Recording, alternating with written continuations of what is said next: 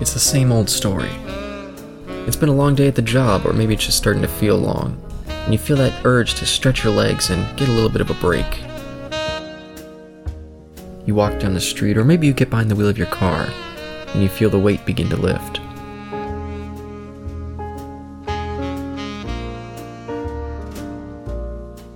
You walk through the doors, and the sound of the place starts to clear the air. You get a table, you order your drink, you listen to the sounds of the bar, and soak in the conversation. Welcome to the TNE Speakeasy with your hosts, Caleb and Isaac.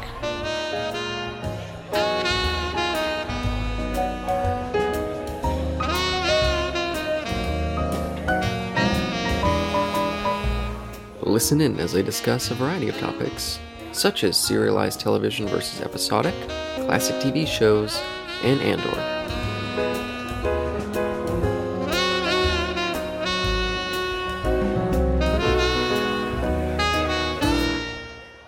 Yeah, episodic television. You say that you feel like you've evolved a little on that, and I will say I'm surprised because I didn't necessarily realize your bias, or maybe I just forgot. Because it's been a while since we covered some TV stuff that wasn't Avatar. I think you've forgotten. In fact, when you do your I don't know if you've been doing any. I'll ask you this: have you been listening to any of our previous episodes? No, I haven't. Okay. That's fine. It just came to my mind. I was like, oh wait, hang on, you haven't done this in a while. Or we haven't done this in a while. Yeah, I've been in a massive flurry of editing. At this point, we almost have no bonus episodes left in storage. Ooh, so, looks like we're gonna have to make a few new ones up, eh? Yeah, even the ones that we recorded recently, we did some at the start of February, and we did another one with Eric, and then I did another one with Eric, and I've already got them all edited. Ooh, nice. So I've not been listening for fun, just for editing, sadly. You haven't released Ultraman yet, though, have you? I know you. I saw you released him on YouTube, but I don't know if you released him on Podbean yet, or just podcast or whatever it is. And no, I most definitely have not, and it's not going to be coming out until sometime in April. Noted. Okay. Poignant. By the way, just sorry, this is still a little bit of a side trail. Yeah, of course. Did you see that WWE one that I put out? Did you ever look at that? I meant to ask you if you were interested. Well, I saw it. I didn't watch it because couldn't I just go back and listen to the one we did on the on Podbean or no? You could, but in this new one, I did add all the footage I shot from that night into the video, spliced throughout. Oh, what? I forgot about that. Okay, no, now I'm gonna go watch it. Okay, thanks. I completely forgot about that. Yeah, I don't know how well I did. I'm not particularly good at video editing, but I did try to, whenever we brought up a certain match, I would splice in bits of footage of that match. You filmed that? Wait, when? Yeah, when we were watching the matches, I would always take little clips, maybe 20, 30 seconds of video. Oh, shoot. Okay. I didn't catch all of them, sadly. No, that's fine. I guess that's how clueless I was, or how focused I was on the match. I didn't even turn. I turned to you every time you had your camera off. Or your phone out, excuse me. Yeah, and I wasn't even planning to use it for anything. It was just I actually have all this sitting here. Maybe I'll just splice it in. Yeah, might as well. No, that's pretty cool, man. Yeah, I'll give it a watch. Did you do anything with any interesting stuff with the Ultraman one, images from the movie? If we don't get copyrighted. No. Yeah, I was worried about that, and we actually did get a copyright claim on the WWE one. But I saw that they were fine with having the Roman Reigns theme. That's what got it. Oh, okay, interesting. I thought you would have muted all that stuff, but I guess because they're notorious. Once again, they're one of the other companies that are notorious for making sure that their footage, I guess, isn't on YouTube by somebody else other than them. Yeah, I did mute the majority of it, but a couple times where it seemed fitting, I left in the audio. Fair enough. Oh, but where were we? Oh yeah, sorry. Episodic television.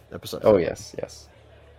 Well, large amount of DC animated universe by Bruce Timm, Paul Dini, and company.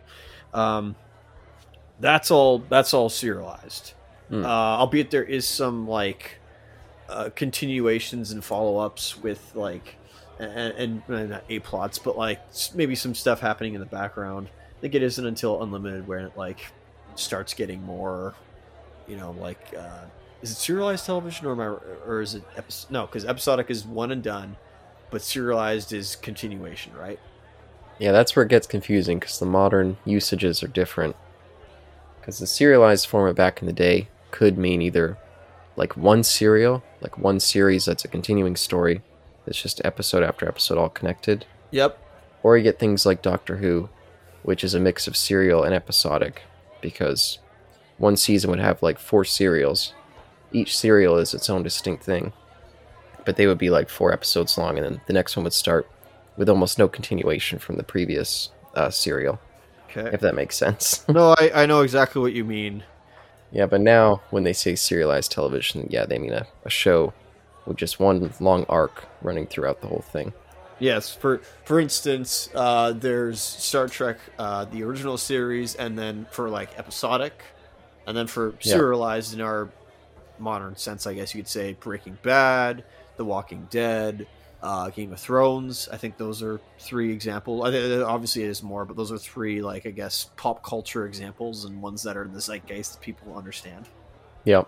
Yeah, and it gets more confusing because modern Doctor Who is technically a mix of episodic and serialized, because most of the season is comprised of individual episodes that only very loosely tie into like character building, and occasionally they'll throw in like a buzz phrase like Bad Wolf, and they'll be like, wait, Bad Wolf, that popped up somewhere else, what does that mean? And then at the very end of the show that'll be the big plot at the end. I think that's terrible serialized writing, by the way. Buzz phrases is not story building. But sorry, don't get me started on Doctor. Trust me. One day we'll be visiting Doctor Who, but the old stuff, the good stuff, don't worry. And you can actually praise it. So Avatar, using Avatar as an example, there's like that's serialized, but there's also episodic stuff as in filler. So that's what episodic means, filler. Got it. So this means that Star Trek, the original series, is all filler. Got it. Skip. Yeah, and it does have those. That's kind of the confusing thing with the serialized format. Is when they do include just fun one-off episodes, people do call them filler and kind of discount them. But I don't think there's any less value in just a fun one-off episode like that. Yeah, I jest. I jest. In fact, one of my I think this is a standard for everybody, but one Japanese animated TV show I love is Cowboy Bebop. No surprise there. And that pretty much save for let's see. So 1, I think it's 5 or 6. I think it might be 5. Oh no, that was when Faye was introduced. 6, 13, and then 23 and 24, so 25 and 26. So there's only 5 episodes that actually continue the entire story, and the rest are all just standalone episodes, serialized, and somehow it works for me. I don't know what it is. And you can definitely hound me when we do that on the other channel eventually, because somehow that works for me, and I don't know, I don't know why it bothers me with comic book characters. It's weird. Yeah, and I've always been a big advocate for returning to the episodic television. So I feel like in especially the modern era, it's almost solely reserved for long-running cartoon shows, comedies, and that's about it. I mean, sitcoms are almost all episodic. Yep. But drama, sci-fi, all of it's just been completely devoured by serialized television. I think it's kind of killed casual viewing to some extent for those kind of programs. Yeah, you're right, because you said this best. You say it again. Why is it you... What do you think the pros to episodic television are? Well, I like the element of a fresh start. We come into an episode and it's just kind of okay. I don't have to worry about this long-running arc, and especially with, again, something like New Doctor Who, where the majority of their series-long arcs are just god-awful, and when I watch episodes that tie into them, it leaves a sour taste because I'm like, I just want to watch this fun episode. I don't want to think about all that baggage, just terrible stuff. Just give me the fun episode. Good word. Good use of the word. And so, yeah, that's, when I go back and I watch an episode of TNG, most of those episodes are just kind of one-offs so you can enjoy. And I also think when they do tie in, like when there's a character thing, like Captain Picard with his Locutus Aboard thing, that only came up like maybe 2 or 3 times after that. And when it did come up, it was more rewarding because it was like, oh, interesting, we're building on his character more. It's not like this big plot that it's just been building over and over again, which can be kind of bog you down a little bit. What's the program? Star Trek Strange New Worlds. They had this plot with this little daughter, kind of like a hidden secret plot. I'm not going to spoil too much about it. But whenever it would pop up, it'd be kind of like, I don't really want to be here for this. I kind of want to just be in the episode. I don't really want this emotional touch point that keeps popping up over and over again. It's just, it starts to lose effect after a while. It's like, okay, when are we just going to end this part of the plot? So I like a fresh start, a clean slate of just, we have our baseline element that's what the show is, and then each new episode is more of a story-driven piece that the characters are just a vehicle to move us through. That's what I love about classic Doctor Who. Every time it was a fresh start, a new planet, new group of characters, new story. The only thing constant is our vehicle characters, the Doctor and his companion, arriving to carry us through this plot. I love that format. So it's largely story over character, eh? Yeah, and maybe I am someone who prefers more story-driven than character stuff. That could be true. That's so strange. That is so weird for you to say that. Given that sometimes you like character drama. Good character drama, albeit, excuse me. Yeah, and I'm a different beast when it comes to television. In general, I'm not a huge fan of television. I find the long-running story arcs, even though sometimes they can be much more fulfilling, I find them too much cost of entry. Like, I don't necessarily want to sit down for, in order to get the story, I have to sit down and watch 10 hours of television. That's a long time, and I'd rather, if I want to get a really strong character drama, I'd rather just sit down for like a 2 hour or 2.5 hour long movie and just keep kind of digging up the same stuff over and over again for a 10-hour TV show. You're onto something. You're hitting it right there. I think that's it right there, is know the medium. Yeah. The art form itself. I like what you're saying. This is good. Okay, so so episodic characters could just basically okay, maybe I'm going a little too wild with this, but they could do something. I think they could do something, and at the end of the episode, it's basically just forgotten, and we continue on to the next episode. How do you have to structure that so that there's no consequences? That's basically consequence free by the end of the episode, right? Because that can't carry through over to the next episode, right? So that's the hard part with episodic television. Is that how do you not make? Can somebody at the end of an episode be morally reprehensible, and then bam, just goes back to the status quo? Yeah, that's where subtle consistency comes in to effect. Okay. Where I feel like things should more inform performance rather than overall character drama. TNG, for instance, would always do these fun little spotlight episodes. Okay, here's Geordi. He's having some problems with dating girls. He's got this confidence issue. And we're just going to take this episode to explore that. And then at the end, Geordi's got this little bit of confidence built into him again. And that's something that you don't really need to pick up on all that often. And when you do pick up on it again, it's more just performance to he's more elevated in that way. So I think just attention to detail is what you need for that kind of stuff, but not going too far where it's a dramatic character change, unless that's an arc that you can resolve either the episode that it's in or a few episodes, like a 3-parter or something. Okay. But always try to get back to a template that's easy to follow and easy to replicate going forward. Interesting. So status quo is a good thing in episodic television. You can't break the status quo. Interesting. Yes. Yeah, that's very important. Okay, given that some people hate status quo. Yes, and there's a reason why episodic television has effectively died. I think a lot of people don't like it. Yes. I disagree. I think, and I feel like people don't realize the fact that a lot of TV stuff just doesn't have the same staying power as it used to. When we would have that template that was reliable, that you could tune into almost any episode of TNG and know where you're at. Something like Lost. If you watch like the first 3 seasons and you're like, oh, I heard the show's ending, I'm going to tune in for the last few episodes, see how it goes. Oh, you'd be completely lost. And that happened to me with BSG. I watched the first 2 seasons when they were on, and I kind of fell off during the 3rd one. And I tuned in again at the end, and I was just like, holy fuck, everything's so different. I have no clue what's going on. And I was just so perplexed, and I watched the finale, and I was just like, I don't feel any resonance. I didn't feel any resonance at all. It was just complete confusion. And you could argue maybe that's, like, maybe I'm just from an older model, and, you know, going through that kind of long-term journey with characters on a serialized basis is much more enriching. That could very well be.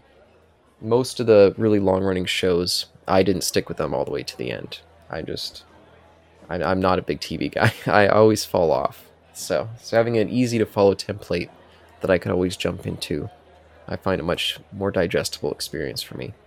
Yes, hence comic books. Or at least, you know, maybe depends on the modern comic book now, but like, yeah, early comics, that was literally all it was. It wasn't always just story arcs. But my friend, do you think like comic books are also a good place to do continuous or serialized storytelling? Serialized, yes. Okay. Yeah, definitely. Well, actually, you can do both. I think it lends itself to both, eh? It does. It lends itself to a good mix. Okay. So you can do subtle building in the background, building up to a big arc, and then you kind of go back down and start doing the building again. But still having the episodic stuff in the kind of meantime. Correct. Or you can do instead, you can be the writer of a serialized, so you can have your own run on Batman and do, you know, episodic.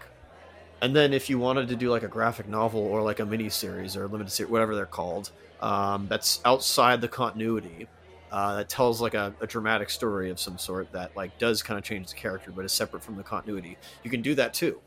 That is pretty interesting. With comics, I mean, it's a nice medium. I mean, I think the Japanese have also figured that out. And for pit's sakes, heavy metal is just like episodic, isn't it? Oh yeah, like the magazine. Yep, the magazine. Sorry, heavy metal. Heavy Maron, excuse me, as it is in French. Yeah, that's even more so. It's basically an anthology book, because every magazine would be filled with multiple stories, and the majority of them wouldn't be followed up upon later. They're just kind of one-off pieces. So it is weird, though, like my joke earlier about like attention spans being low right now, currently in our day. It is weird how people can invest themselves in serialized television, not episodic. That's so weird, isn't it? Like, it seems like one shouldn't fit with the other. Yeah, and the thing is I don't know who's driving the market to change it that way. I don't know if it's creators themselves, writers, wanting to be... I think maybe the low episode count makes them want to have a more focused lens for their stories. I guess so. And yeah, I don't know... I don't know why the model's changed the way it has, but I will give another knock to serialized television. For instance, me and Brianna watched the show Lock and Key on Netflix. We watched the first season when it aired, then we tuned in for the second and third, and by the time we got to the fourth, when it finally came back, I was like, you know, I kind of don't really remember what happened in season 1 and 2, and they gave a little bit of a package, like, okay, here's the recap for the whole series. But with a show like that, I mean, I feel like if you're not waiting until the show's done and then watching all the episodes, you're not really going to get the same effect that the creators want you to have, because so many of the details, vital details, have kind of been lost in the weeds a little bit. And they always try with their recaps if they're like, okay, here's the important bits that you need to remember. But just kind of being like, oh yeah, I have a vague memory of that happening, isn't going to really give you the resonance that you need. So I feel like that's another knock to very strict serialized television, is if you have a long-running series, it's going to be hard for people to really keep up with everything, at least for me. I know there's some folks who will be like, oh, my new favorite show is coming out. I'm just going to binge watch the whole series to watch this finale.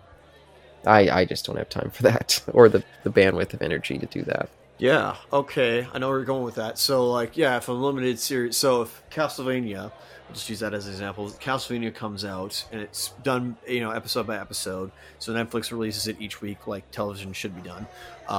But instead, there's person A who will watch it, like, in bits. Like, they will watch, each episode each week. And then you have me, who will just, like, binge the whole thing at the very end. This is similar to comics.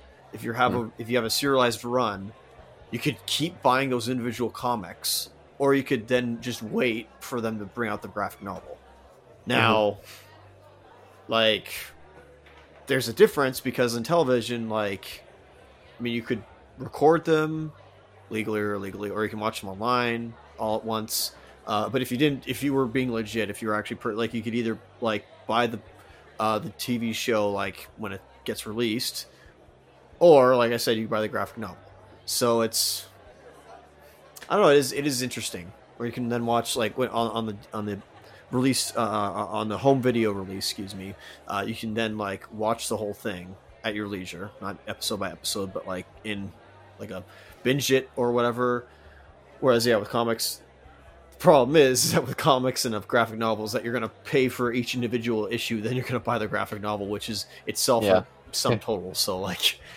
Television has it a little bit better in that sense because you're not. I mean, unless you're watching it online, then you're paying for. Then it's the same thing. Never mind, because then you're paying for like 99 cents per episode, and then the season comes out, and it's like $20. So, okay. But to turn the mic around to you, because I feel like you're more on the serialized television style. Yeah. Okay. Well, what are your thoughts there? Thank you. You're convincing me. I think you're right. I think it comes down to the writing. I think it comes down to how like smart you can with the writing. Because Twilight Zone, man, what a great episodic piece of television. I never want. There's actually I think there is like one or two recurring episodes where it's. Do you remember the mannequin? Or puppet, the man, no, not mannequin, ventriloquist. Do you ever? I don't know if you watched the show. We're talking about the '60s, like Rod Stewart one, not the '80s, not the Jordan Peele version. But there's a ventriloquist dummy who showed up in one episode and then later shows up like either like a season or two later. Oh, so that's kind of like one where the character comes back, but he's in like a different situation. No, that's cool. No, I've never seen those two. I don't think. Okay.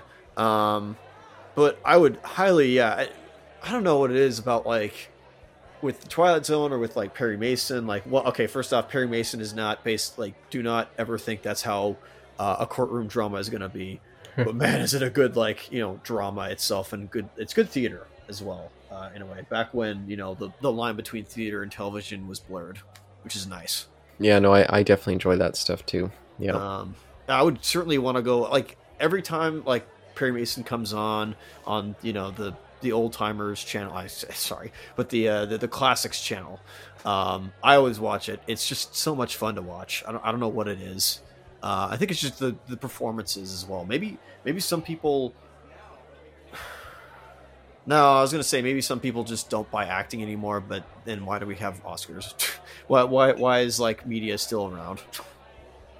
Yeah, and to be fair, the style of acting was much different back then.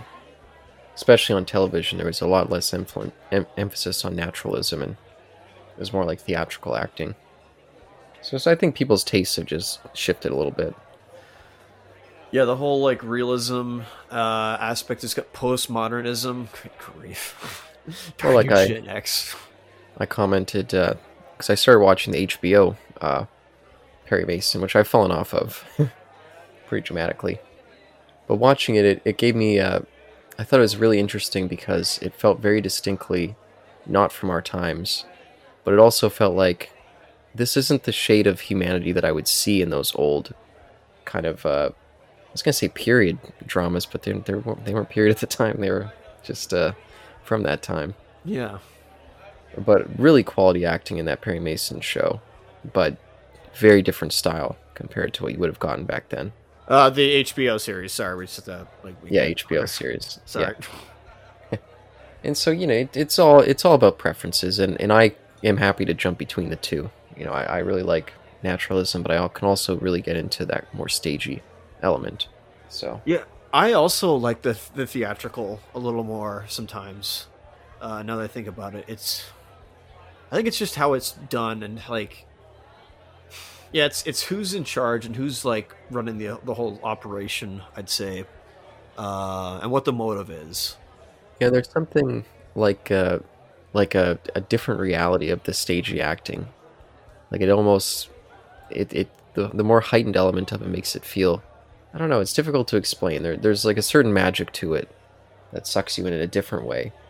Whereas, for example, the new Perry Mason, oh boy, it's very dark, has some very strong like emotional scenes that just hit hard, and that's good for what it is. But that's creating a different kind of illusion for the audience. You know, a different kind of reality that I sometimes don't want to experience. Right before I watched the Perry Mason show, I watched this show called The Night Of, starring Riz Ahmed. Brilliant show. John Turturro's in it. Fantastic performance. His best work I've ever seen him do. But boy, it is a painful show. It's almost every episode.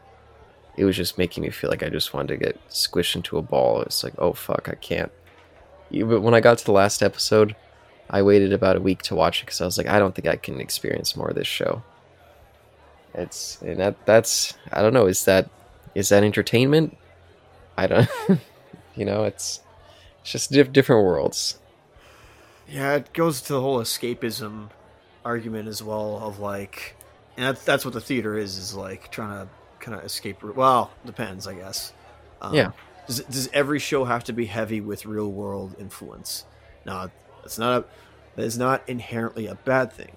I'm just saying, like, yeah, can we have that, or can we divorce ourselves from this and make a fantasy if it's not if the intent is not to offend anybody, or is there just to escape from reality as temporary? Excuse me. We're not trying to like live in a fantasy world. That's the wrong idea I'm coming across. Yeah. But you need to have, obviously you need to be a realistic person. I get that, but you also need an escape.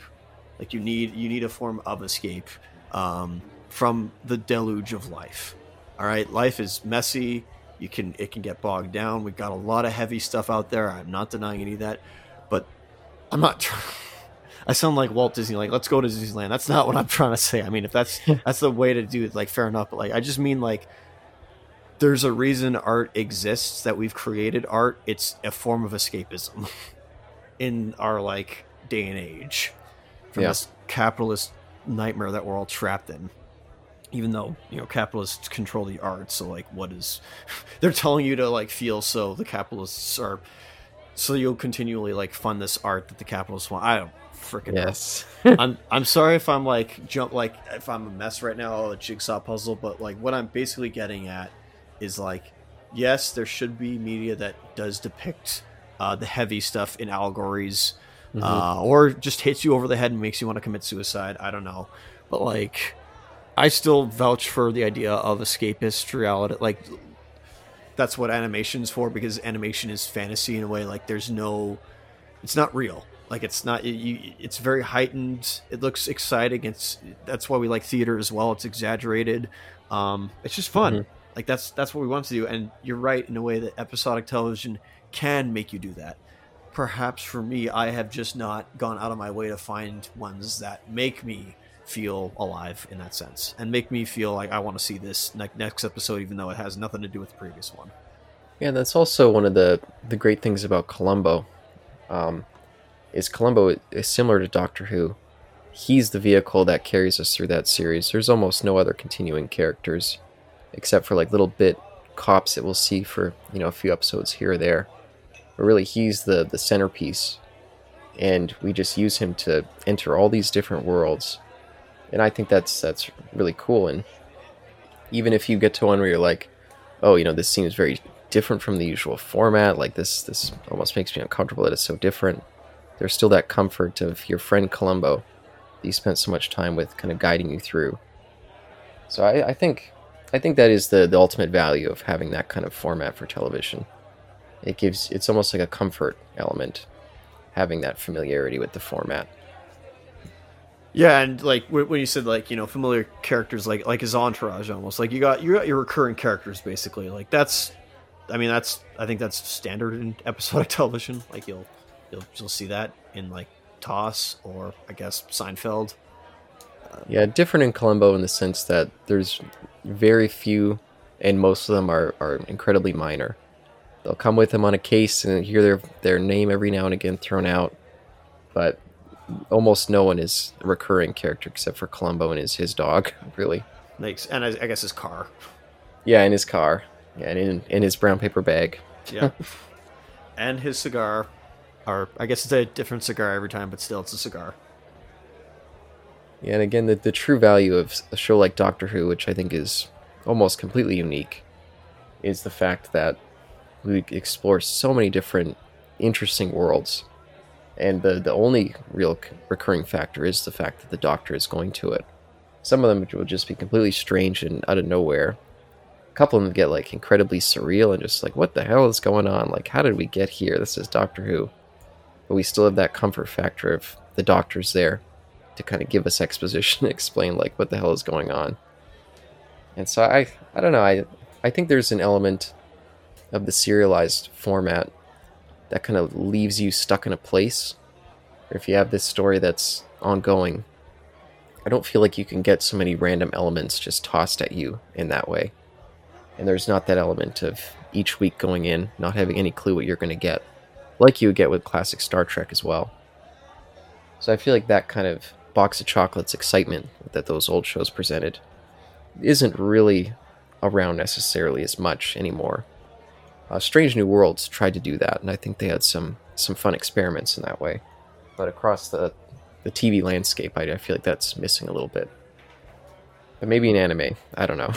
I don't watch a lot of anime. That's fair. Did you say did I say or mention like the writing aspect of like I feel like writing episodic television's harder?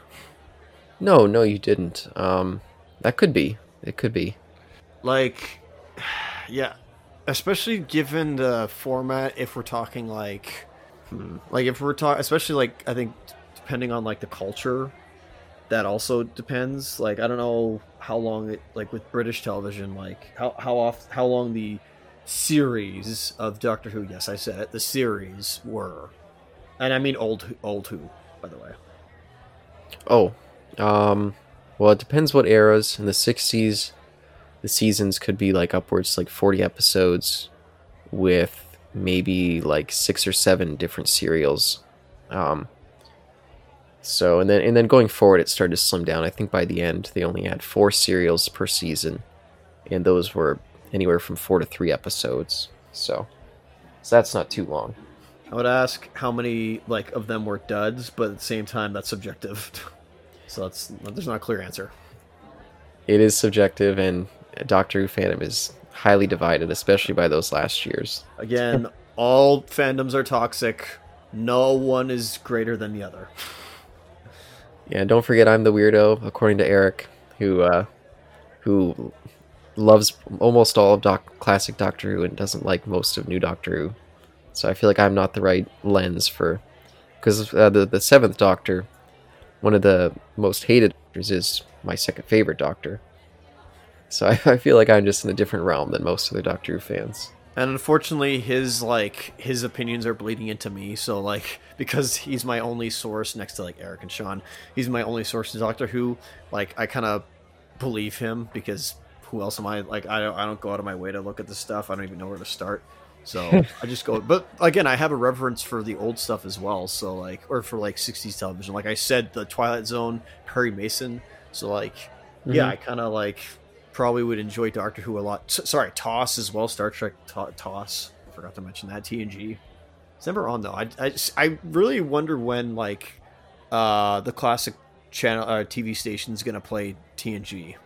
Like I feel like it's gotten to that moment, right? Like I feel like come on, if they're playing the A-Team, which is set in the 80s, which is also a really good episodic show, even if it is over the top, and like MacGyver. I don't know if they play MacGyver or not. They should be playing TNG. Maybe they just can't get the rights. That's another thing.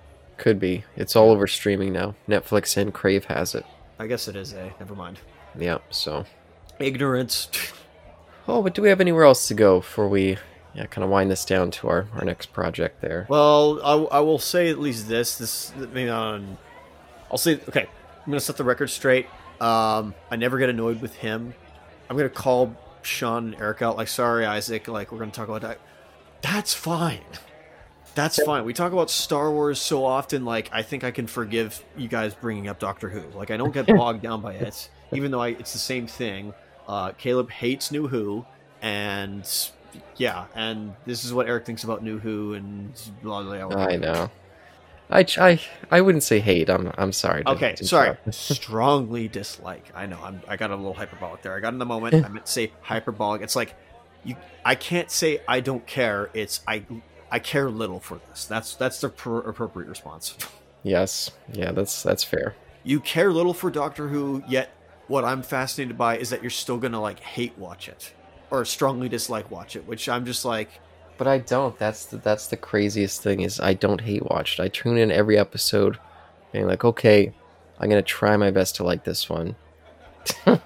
I never ever hate watch Doctor Who. That is the definition of insanity. It is, and I don't even do it with Star Trek. If it wasn't for Eric's podcast, I would not be watching any of the new Star Treks. But I tune in every season, every episode for Doctor Who with a new slate. Like, okay, just give me something to latch onto here. And that's why every now and again I do find ones that I really like and will latch onto. And it makes me, maybe I'll cut this, but I don't know. I find myself in a really funny place on Eric's podcast because we do Doctor Who coverage. And most of them are pretty much like they hate the current era of new Doctor Who much more than I do. Because I hate the whole entirety of, or I dislike the whole entirety of New Who. Strongly dislike. And so I always feel like I need to be the moderate to point out the things that are good about this stuff. Of course, yeah, that's fair. And so here I am, the person who dislikes New Who the most, and I'm constantly defending it in front of them. Yeah, it's a very strange position to be in. I'll be like that with Star Wars in 10 years. Oh, that's funny. The chance of being behind. That's another thing. Maybe my morals are a little bit askew potentially, where I'm like, if I don't like something, I'm not gonna just continue to watch it. Like I just won't. I maybe I don't want to say I have standards, but like I'd rather do something else than that. Maybe that's an autistic thing where I'm just like, I just have a strict set of rules. Like it sounds like I'm very black and white. I'm trying not to be. I swear, I'm trying to understand gray areas and moral compromise and confusion there and all that stuff in the middle. But like, I don't know. Just if I don't like something, I won't watch it. And so like, you know, I guess Star Wars is a good example with all their episodes. The reason I don't watch The Mandalorian is not because it's would you say The Mandalorian serialized? Let's say season 1. Let's go with season 1 for instance. That's another like mix of Doctor Who style of serialized television. Okay. Yeah, where it kind of bleeds up to its big conclusion, but it's episodic in between. So, with The Mandalorian, I'll use that as an example because it's still like the hot ticket item right now, and very influential. I will say I think everybody on like making the show is having fun doing it. I think it's written well. Maybe no, I don't know if I could actually. I don't know if I could say that, but I think people are having fun writing it. I can't. Yeah, that's what I'll say. Like people are having fun writing it. I don't know if there's any controversy behind the scenes, like if anybody's diddled anybody, like oh no, in a like power move or physically. I hope not, because I had this thought the other day of like Big Brother is the idea of like all media or like these like conservative. Like old men are like watching everybody. They want like state security and whatnot, and have like the state under their thumb. I could sort of kind of see that idea of Big Brother being turned into like a liberal side, like the extreme left side of like where I know this is out of nowhere, but like where somebody has the insane idea of like, well, everybody's got something bad to hide, right? Like somebody's assaulted somebody, somebody's beat up somebody, so we have to, because with social media now, we have to like expose these people. Does that make sense? It's almost like the opposite side, or am I just nuts? Were you saying Big Brother like the TV show, or Big Brother like the metaphorical? The concept. Yeah, the metaphorical concept from 1984 of like always watching. Like they have cameras everywhere. And it's like that's the conservative side of like, you know, the old men want control over everybody, so it goes their way. This way, it's like the extreme liberal. Again, pardon me if I'm saying liberals, but like they would want everybody's secrets exposed because that way we could know who's nice and not, and who's like a genuinely good person. I think there's many people that would argue that's what cancel culture has turned into. Cancel culture is Big Brother. Interesting. I don't necessarily agree because, as you know, I don't really think cancel culture is necessarily a real thing. I think it's an internet phenomenon. Many people will disagree with you on that, but you're right. I think it bleeds into real life only when the public pressure is strong enough. I mean, I have so many pieces of evidence to prove that in many ways cancel culture is just a marketing monster. And whenever there's enough money involved and the marketing goes the other way, then cancel culture isn't convenient and it's thrown out.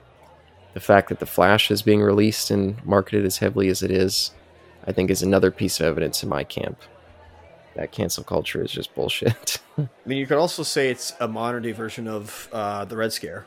A lot of people would say it is. I would argue that that is a gross misrepresentation of what the Red Scare was. I know, yes. I know. Sorry if I, like... And me and Eric is one of those people who would argue that they're comparable, and me and him butt heads on that constantly because I did not listen to anything and like get that from... That was independent of him. That was just a coincidence I said that. I didn't mean that in the same way because the Red Scare was quite, disturbing and what happened. And he's not the only one. It has been a very common trope to compare the two. And people will be like, oh, how could leftists not see the irony that they become the House of Un-American Activities Committee? The very thing they chose to hate. I think the fact that they point that out and they're representing that the conservative side literally called themselves the House of Un-American Activities Committee and were using the government to punish their political enemies. We've never seen anything like that from the left here. And so I just don't think it's at all a comparable thing. But I understand why people would think that, especially people who haven't really looked into it too much, because they seem like they would be comparable, but they weren't.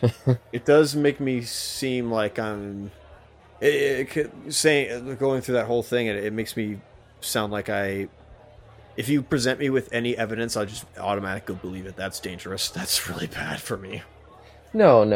Like, I don't have any independent thoughts, and I just go with what somebody tells me, and I just believe it like carte blanche, even though I should be like a little more as a matter of fact, but a little too as a matter of fact of like, oh, okay, I guess you're right. Well, to be fair, have you read much about the Hawk trials or the Hollywood blacklist or the Red Scare in general? Is that something you... No, exactly. No, I don't educate. I'm ignorant. There we go. No, and that's, why? It's, it happened many, many years ago. That's not that culturally relevant. Me in particular, I just have an obsession with it. Most of the films that I like from Italy, especially the ones from the 60s, were all in reaction to people who had to go to Italy because they've been cast out of Hollywood. There you go. That was really my starting point of interest. That's where it all stemmed from, of course, because you're like, why are all these guys going to Italy? Therefore, you look it up. Therefore, you keep looking into it, and you go through this rabbit hole, and it's like, oh, this is so ugly. What the heck? Incredibly ugly. And again, there's never been any trials where they're marching up Hollywood producers or directors or actors. Point out these people, and let's ban them from Hollywood, and potentially let's throw them in jail. A couple of years ago, I read Kirk Douglas's book on the making of Spartacus, which was subtitled The Breaking of the Hollywood Blacklist, because he did break it. He made Spartacus in 1959, and it was a huge scandal that he was hiring someone who was barred from making films in Hollywood. And reading that book and hearing about just how hideous so much of that stuff was, people who killed themselves because their whole reputations were ruined and they found out that their friends were these people that they couldn't trust who stabbed them in the back. People who were sitting in prison writing scripts that were being sent to Hollywood written under different names and then not being allowed to accept awards for their scripts because they're sitting in jail. There's nothing like that in the current cancel culture. It's just I really don't think that it's a fair comparison. Yeah, no, I think you're right. And the fact that these people don't know that, again, I mean, then also we don't know other things that they know. So it's ignorance everywhere. The fact that, like, you know, it's what we've discussed before, where it's like we only know of recent history of like the last 5 years, and that's it. We don't think of like beforehand. Like human history is Hmm. cursed to repeat itself, but it's forgotten about. So like that's why archaeology exists, and that's why it's important to reflect on the past and look to it as a cautionary tale of how to proceed forward to not make the same mistakes. But we're humans, so we're gonna make mistakes either way. We just have to find a way to like minimize the amount of mistakes and make it less ugly. That's very fair. I feel like that's the best we can do going forward. Of course, that's a completely different tangent that we went on because I still have to finish my primary question of episodes versus serialized television, and that's so shocking that it went from that to that. That's quite hilarious, Yes. actually. I don't remember what Typical. my yeah, of course. It's off topic. Segway City. Um, I don't remember what my closing statement was because it was so far like it was so long ago that I couldn't even tell you.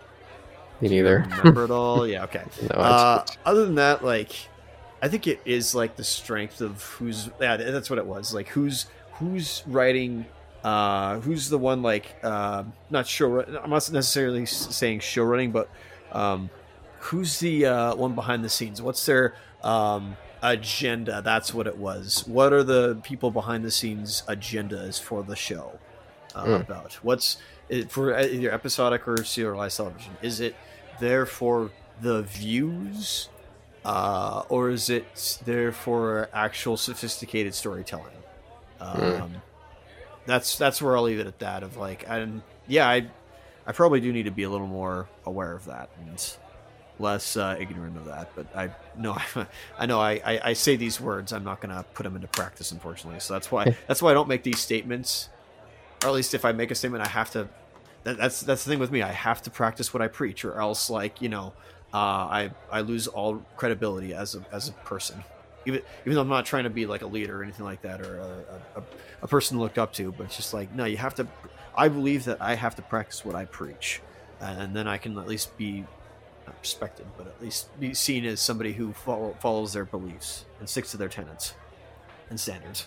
Yeah, and it is going to be fun going forward on the Bending the Elements feed to cover more television. And Yes. yeah, maybe we'll revisit this topic down the road.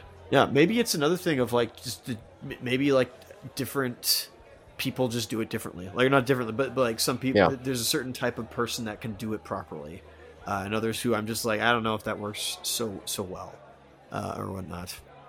Yeah, I was going to say for my final words on the serialized versus episodic, when it comes to miniseries, I think the serialized format works fantastically. And even though they are like a big upfront commitment, sometimes, you can get like a six episode long series that's like, what, like almost 7 hours if they're over an hour long episode, or maybe just 6 hours. I don't know. I don't know the math. But that's an easier thing to digest, and having a kind of full story told out, almost like a movie, but just spread out over that longer length of time. You can get some really fantastic drama. The Haunting of Hill House recently on Netflix. I guess not recently anymore. That was like 5 years ago. But that's a brilliant series. Chernobyl at HBO, fantastic miniseries. So my complaints for serialized television more go for long form storytelling rather than just kind of one-off short ones. Maniac, by the way, also on Netflix from the same guy who directed No Time to Die. Highly recommend that.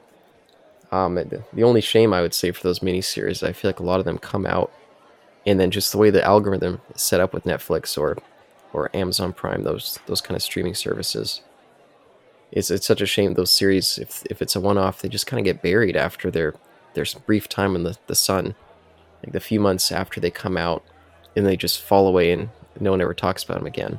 Yeah, they get lost in the wayside almost, Yeah. and everything else that it's progress. Like you're gonna get left behind, which is an awful thing to think about. It's almost like Caleb, you should recommend to our listeners some fantastic series that you're missing on Netflix or a just channel. Because again, these stations. That's what they are. The streaming platforms, services. They're just the television networks of like the '60s or '70s. There's no difference. It's just like now you have to pay for them. That's what other reviews are for, of course. Yeah. To recommend this stuff. Obviously, there's websites out there that recommend from person's perspective, of course, and if you trust the person and what they're saying. So maybe I'll ask you that at some point further, throughout the year, sir. Sure. What do you recommend for our listeners? Because I think you're right in that like a lot of them are being missed, and there's a lot of good stuff out there that's getting kind of pushed away because there's new other stuff that's coming out. So it's, I think our jobs to remind people and tell people, hey, maybe you should go watch this. Like we're recommending this. Like, why not? Yep. No, that's a good idea. Yeah. Very much is our job to do that. Yeah, that's pretty much. Yeah, I'll agree with you on that. I have to. It sounds like I'm just throwing this on you to do, but like I doubt I'll do it. But if I do it, I'm gonna do it. I will definitely recommend something to people to watch. It probably isn't gonna be sophisticated, knowing my trash taste. But like, what I was gonna finish with was I forgot I was mentioning The Mandalorian. Just that I think it's a lot of fun. Like people are having fun making it, writing it, directing it, and whatnot. Maybe there's behind the scenes crap. That's where I went into the whole tangent. Maybe there's some behind the scenes drama. I have no idea. I guess with what happened with Gina Carrero, not Gina. What was her name again? Carano, I think. Gina Carano. Yeah, Gina Carano. Thank you. Yes, pardon me. No, she like that happened. I mean, I'm not gonna get into that, but like stuff like that's what I mean by behind the scenes stuff that happened. Even though that wasn't even on The Mandalorian, that just was her own viewpoints. I said I wouldn't get into it, but oops. I guess I'm trying to make context of like, no, that wasn't on The Mandalorian. But my point is that everything works in that series. The episodes I think work, or maybe the writing is fun for people to do, but there's just something about it that it's not because it's new Star Wars. It's just that I don't think I buy, or at least I'm not feeling any of the episodes. Like you've showed me a few of them, and I mean they're all done and all, but I just wasn't feeling them, man. Like I literally wasn't, and that's I really want to make this point of like it was not because I'm biased or anything like that, or I have like a hate boner for this. Nothing reaches for me, or nothing sticks out to me to be like, oh, I gotta watch this again. So yeah, it's probably a really good series to watch, but it just doesn't interest me, and that's okay. And it's not because it's serialized. That's what I also meant to say. It's not because it's serialized that I don't like it. But for The Mandalorian, yep. Yeah, no, that's fair, and I feel like I was in a similar boat during the first season. Less negative to you. I was like, I can see some cool potential here. But overall, no, I think The Mandalorian is just an okay show. I think Book of Boba Fett is just an okay show. I think Obi-Wan Kenobi is just an okay show. Although the worst of those three. But no, the only Star Wars show that rises above and really becomes something that's worth noting is Andor. That is in a completely different league than all those other things, and the majority of Star Wars in general. Like, most of Star Wars has just been derivative, playing on nostalgia, and feels in a lot of ways just like kind of a cartoon show. I feel like The Mandalorian and Book of Boba Fett, I feel like those shows could have been made in the same animation as the Clone Wars, and they would have been a lot less cool. I wouldn't have watched them, but I don't think they would have been dramatically different. Andor is not something that could fit into that format. It's far too dark, far too serious, and any sort of kind of stupid Star Wars humor that's thrown in. Even the original series had its moments of stupid Star Wars humor. Chewbacca doing the Tarzan yell, for example. That's really stupid. Some of our C-3PO's lines are just like, oh boy, here we go. Even in the original series, there's nothing like that. It is a bleak drama with some really cool and really thought out, like inventive sequences, and all of them build into this big dramatic arc. And it's not completed yet. It does kind of end in a way where it's not satisfying because the story's not fulfilled. But overall, it is the one piece of new Star Wars media post the original trilogy that is more than worth a look. It's something that needed to happen, right? Like, is it a story that needs to be told? That's the thing. Is it trying to tell a story? It is a story that needs to be told in the sense that there's always been a side to Star Wars that was missing. That was the people on the ground. That was the true victims of the Empire. We always were at the perspective of the heroes. Andor shifts the view to the people that had to pave the way for heroes to even be able to fix anything. So it is a aspect of the universe that was never really explored. Even though something like Rogue One claims to have tried to explore that, it was, again, surface, not really telling a real story. It was just, in a way, a lip service to a movie, rather than a real movie or a real story. It's so funny how its prequel is the one to do that. Yep. So, are you saying, Caleb, that Andor... By the way, this is like our promo to like the Andor series when we'll do it. Are you saying that Andor is a prequel series? Now, I don't just mean like a prequel series to, Rogue One, but it's a prequel series to the original trilogy that actually justifies its existence and adds to the originals? Yes. Long before, I'm sure even long before Disney bought Star Wars, me and you were probably thinking a very similar thing of, man, we hear about the Empire being bad, but do we ever really see it? I mean, I think the best example is the original Star Wars. We see some bits of what it's like with life on Tatooine with the Empire just kind of prowling around. But even then, we don't really get a full sense of how oppressive the Empire is and how kind of callous and how truly fascist an empire like that would be. We don't really get to see even the real cogs of the Empire, the people who have to do the duties of the fascism.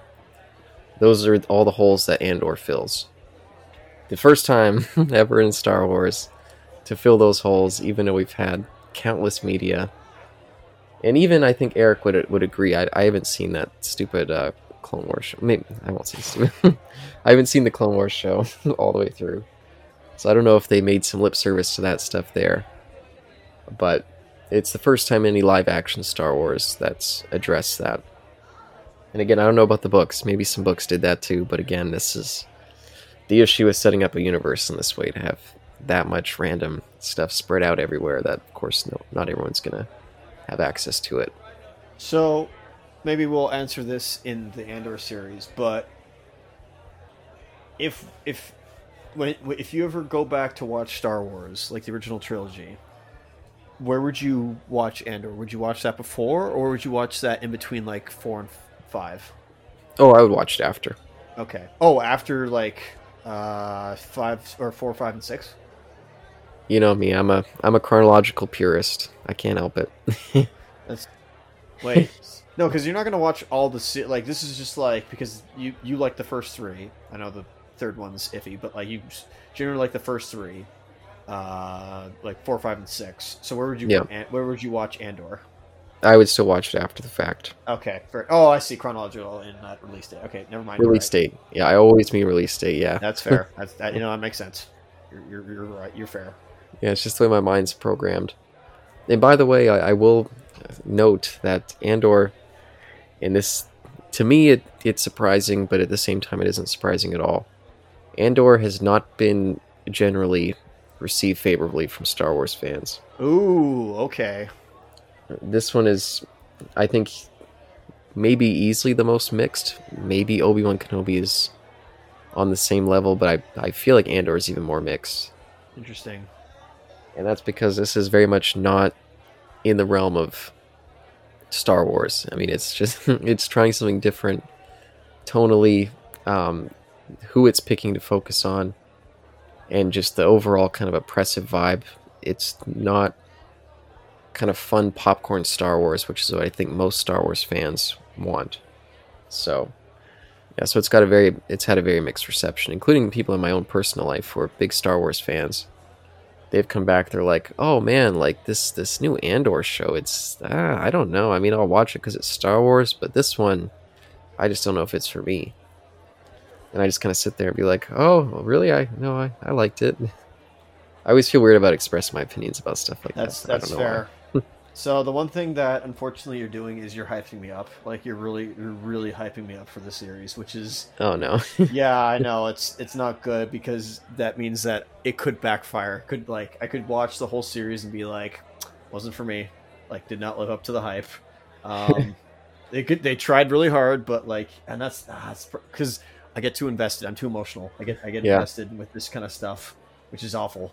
Oh, okay, but I'll try to give it its fair dues, of course. Like I want to on your behest, but and is it a serialized show or is it episodic? Oh, it's strictly serialized. Okay. Yeah. It's basically like a movie. Are you okay with that? Yeah, no, it works fantastic. Okay. It's if it's meant to be told in a serialized format, tell it in a serialized format. Yeah, and this series doesn't seem like it's going to be a long form show. It seems like it's going to have a tight, cohesive, stretch of episodes. Like maybe, like I think they said 2 or 3 seasons is what they're planning. So I don't have to worry about it kind of being stretched out and the kind of intensity dropping off because it starts to lose the what's the word I'm looking for, the maybe the escalation. Okay. Because that's the thing about the show too. I don't know. Maybe I should stop talking. Yeah, that's so when season 2 comes out, or as it's before it comes out, like it's announced and it comes out, are you going to watch all of season 1 again to catch up? That was my concern or discussion with myself about when we should start doing the episodes for. I was like, should we wait to review that series before the new one comes out? Or should we just do it now? Well, there's still kind of hype and interest from our group of hosts here. I don't know. But that will decide whether I'll be watching before the next season comes out. Of course. You're definitely going to watch the next season. It's just like when you rewatch the first season. Yeah, if we decide to just jump onto recording whenever we get the chance, then maybe just 2 watches will be enough. Maybe. That's fair. Yeah, that's fair. But thanks for mentioning. I never even thought of this. That The Mandalorian, Book of Boba Fett. I don't know about Obi-Wan Kenobi, but at least those first 2 could honestly just be Dave Filoni animated. I never thought of that. That's a really good point. Yeah, they feel like that. I do think they feel like that. I never thought of that. That's good. That's good thinking on your part there. Okay, to end this, yeah, that's the debate on serialized versus episodic. I think it'll continue. I don't think we're done this topic. We're where we are right now. Here's where I'm at. I will look at. I'm a little more open to serialized because I was ignorant. I still think I am, and really didn't understand it, but have seen it before though. I have experienced serialized, so I can't not say I don't like it. It's just I think it depends on the tone and the intent and the agendas behind the scenes with a show, like a serialized show or a episodic show. Excuse me. So I have to be careful with I have to pick and choose which series I like and which series I don't like. But also be open to them. Yeah, and of course both mediums have their strengths, and both of them have fantastic examples of both. My only complaint is the fact that one is kind of just completely cannibalized the other. And it's oversaturated as well, eh?